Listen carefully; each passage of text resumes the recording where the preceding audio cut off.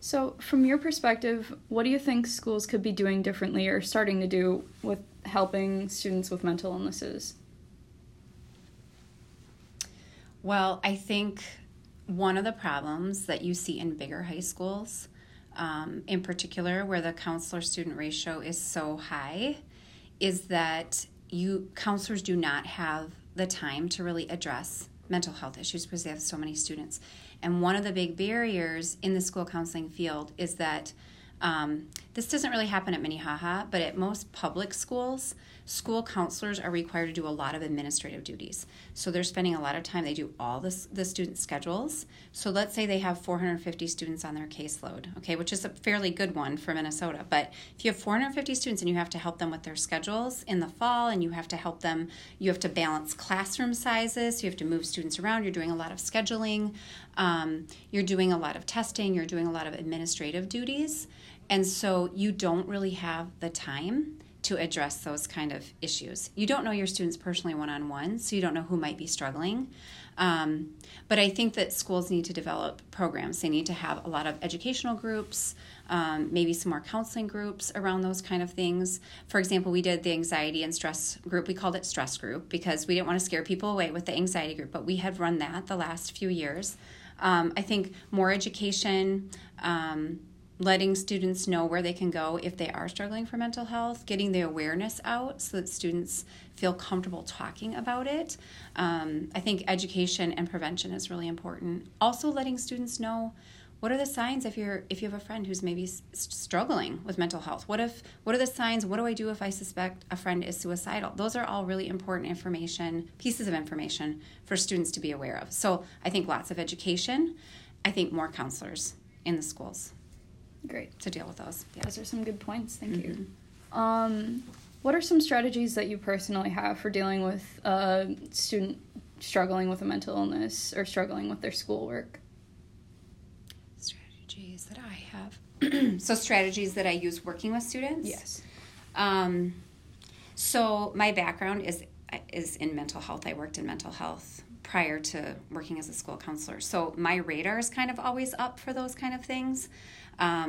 I've worked with a lot of people with mental health issues, so it's really easy for me to talk about it. So my strategy is to normalize it and talk about it as if I was talking to you about having diabetes or having any other illness, that it's okay to talk about it and it's not taboo, and let's just talk about what's creating your anxiety. How can we make it better?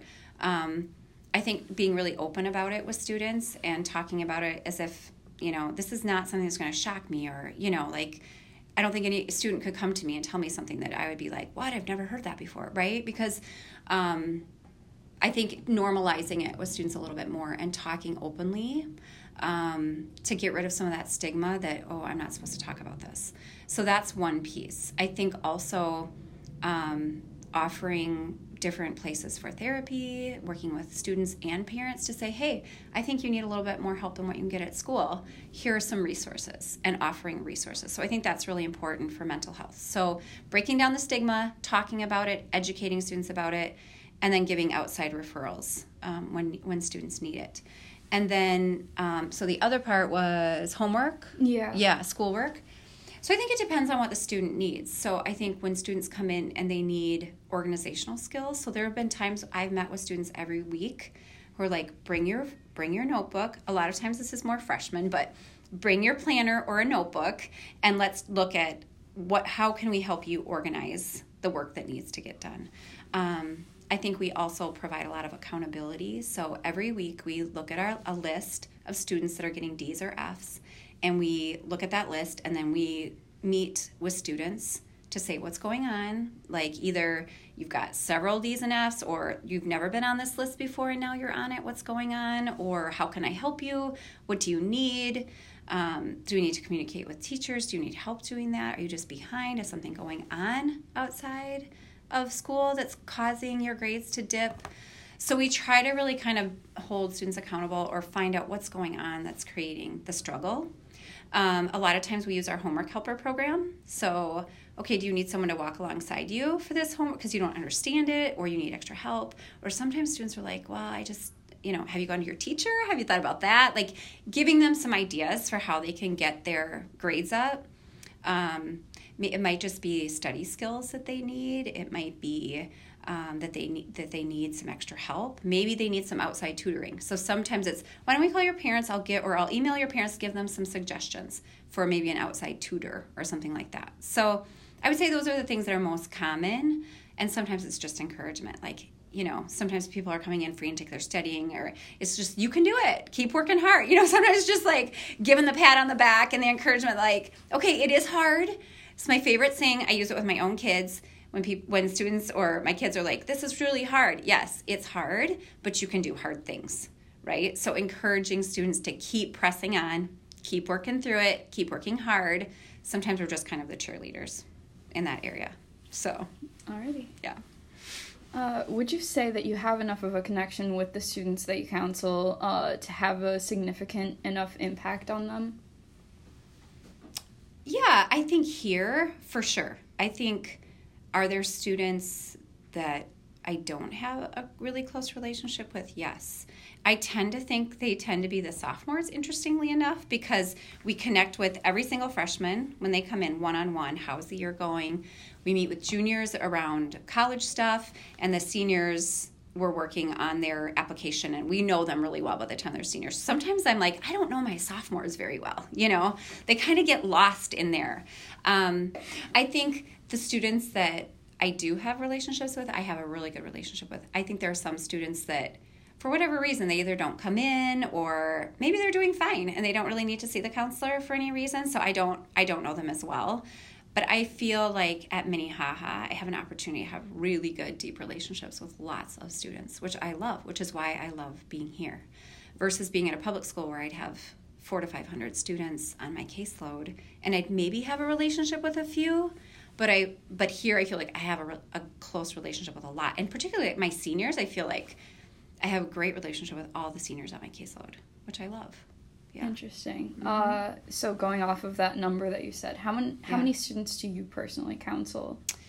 So, okay, I don't know the exact number, but I would say we have, 360, around 340 to 360 students in the high school, in the upper school, and Miss Overton and I split those.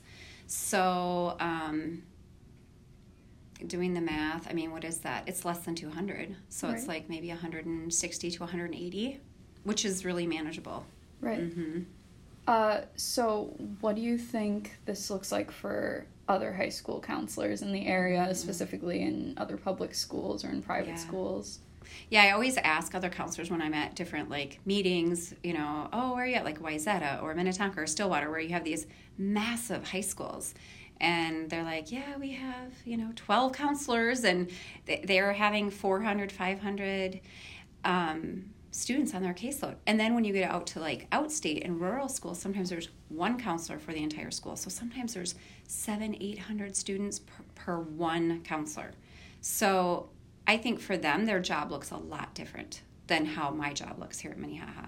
I think their job looks more like as students are coming in and they're helping them, but then they don't have an ongoing, probably close relationship with them. Mm-hmm. Yeah. So what do you feel that we could do to ensure that other schools meet the recommended ratio, which is 250 mm-hmm. students to one counselor?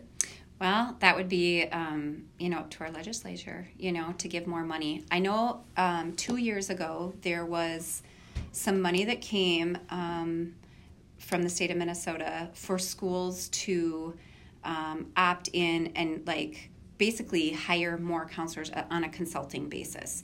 So there was more funds there to get more counselors in the schools. But I think more money, and a lot of times schools have discretion how they use that money. So honestly, if you have so much money and you need teachers, you're going to spend the money on teachers, right, in the classroom before you're going to spend the money on counselors. And honestly, when there are budget cuts, the first positions to go are the counselors, because they can't cut teachers. They need them for the classroom. So I think really lobbying and letting our legislatures know the importance of funding education to the need that is there. And that includes the counselors, because they're really important. When things happen in our country, like the school shootings, and then the issue of mental health comes up, when we have kids who are struggling with their mental health and they become homicidal and suicidal, and they do these school shootings, then the issue comes forward. Oh, we need more school counselors, because those kids are off the grid, right? Like the counselor didn't know because they have so many kids. They didn't know that this kid was this quiet kid who was floating under the radar, and they didn't know about their mental health needs because they couldn't get to them. And so I think when those things happen, there's more public awareness, and then people talk more about it. But then when we don't hear about those things for a while, then the issue gets kind of swept under the rug and forgotten. And so I think we need to keep advocating at the national level and at the state level for more money, especially at the state level for Minnesota, that we need to be advocating for more school counselors, more funding, because it is an important piece. I mean, kids are spending a good portion of their day in school. So while, the home life is critical and parents are critical, families need help. And they need support. And so when their kids need something, they need to have people who are there to help them. So I would say keep lobbying, keep talking to our legislatures, and keep bringing it up as an important issue. Okay, great. Yeah. Thank you so much. Is that it? Yeah. Okay, that was easy. Thank you. You're welcome. Great topic.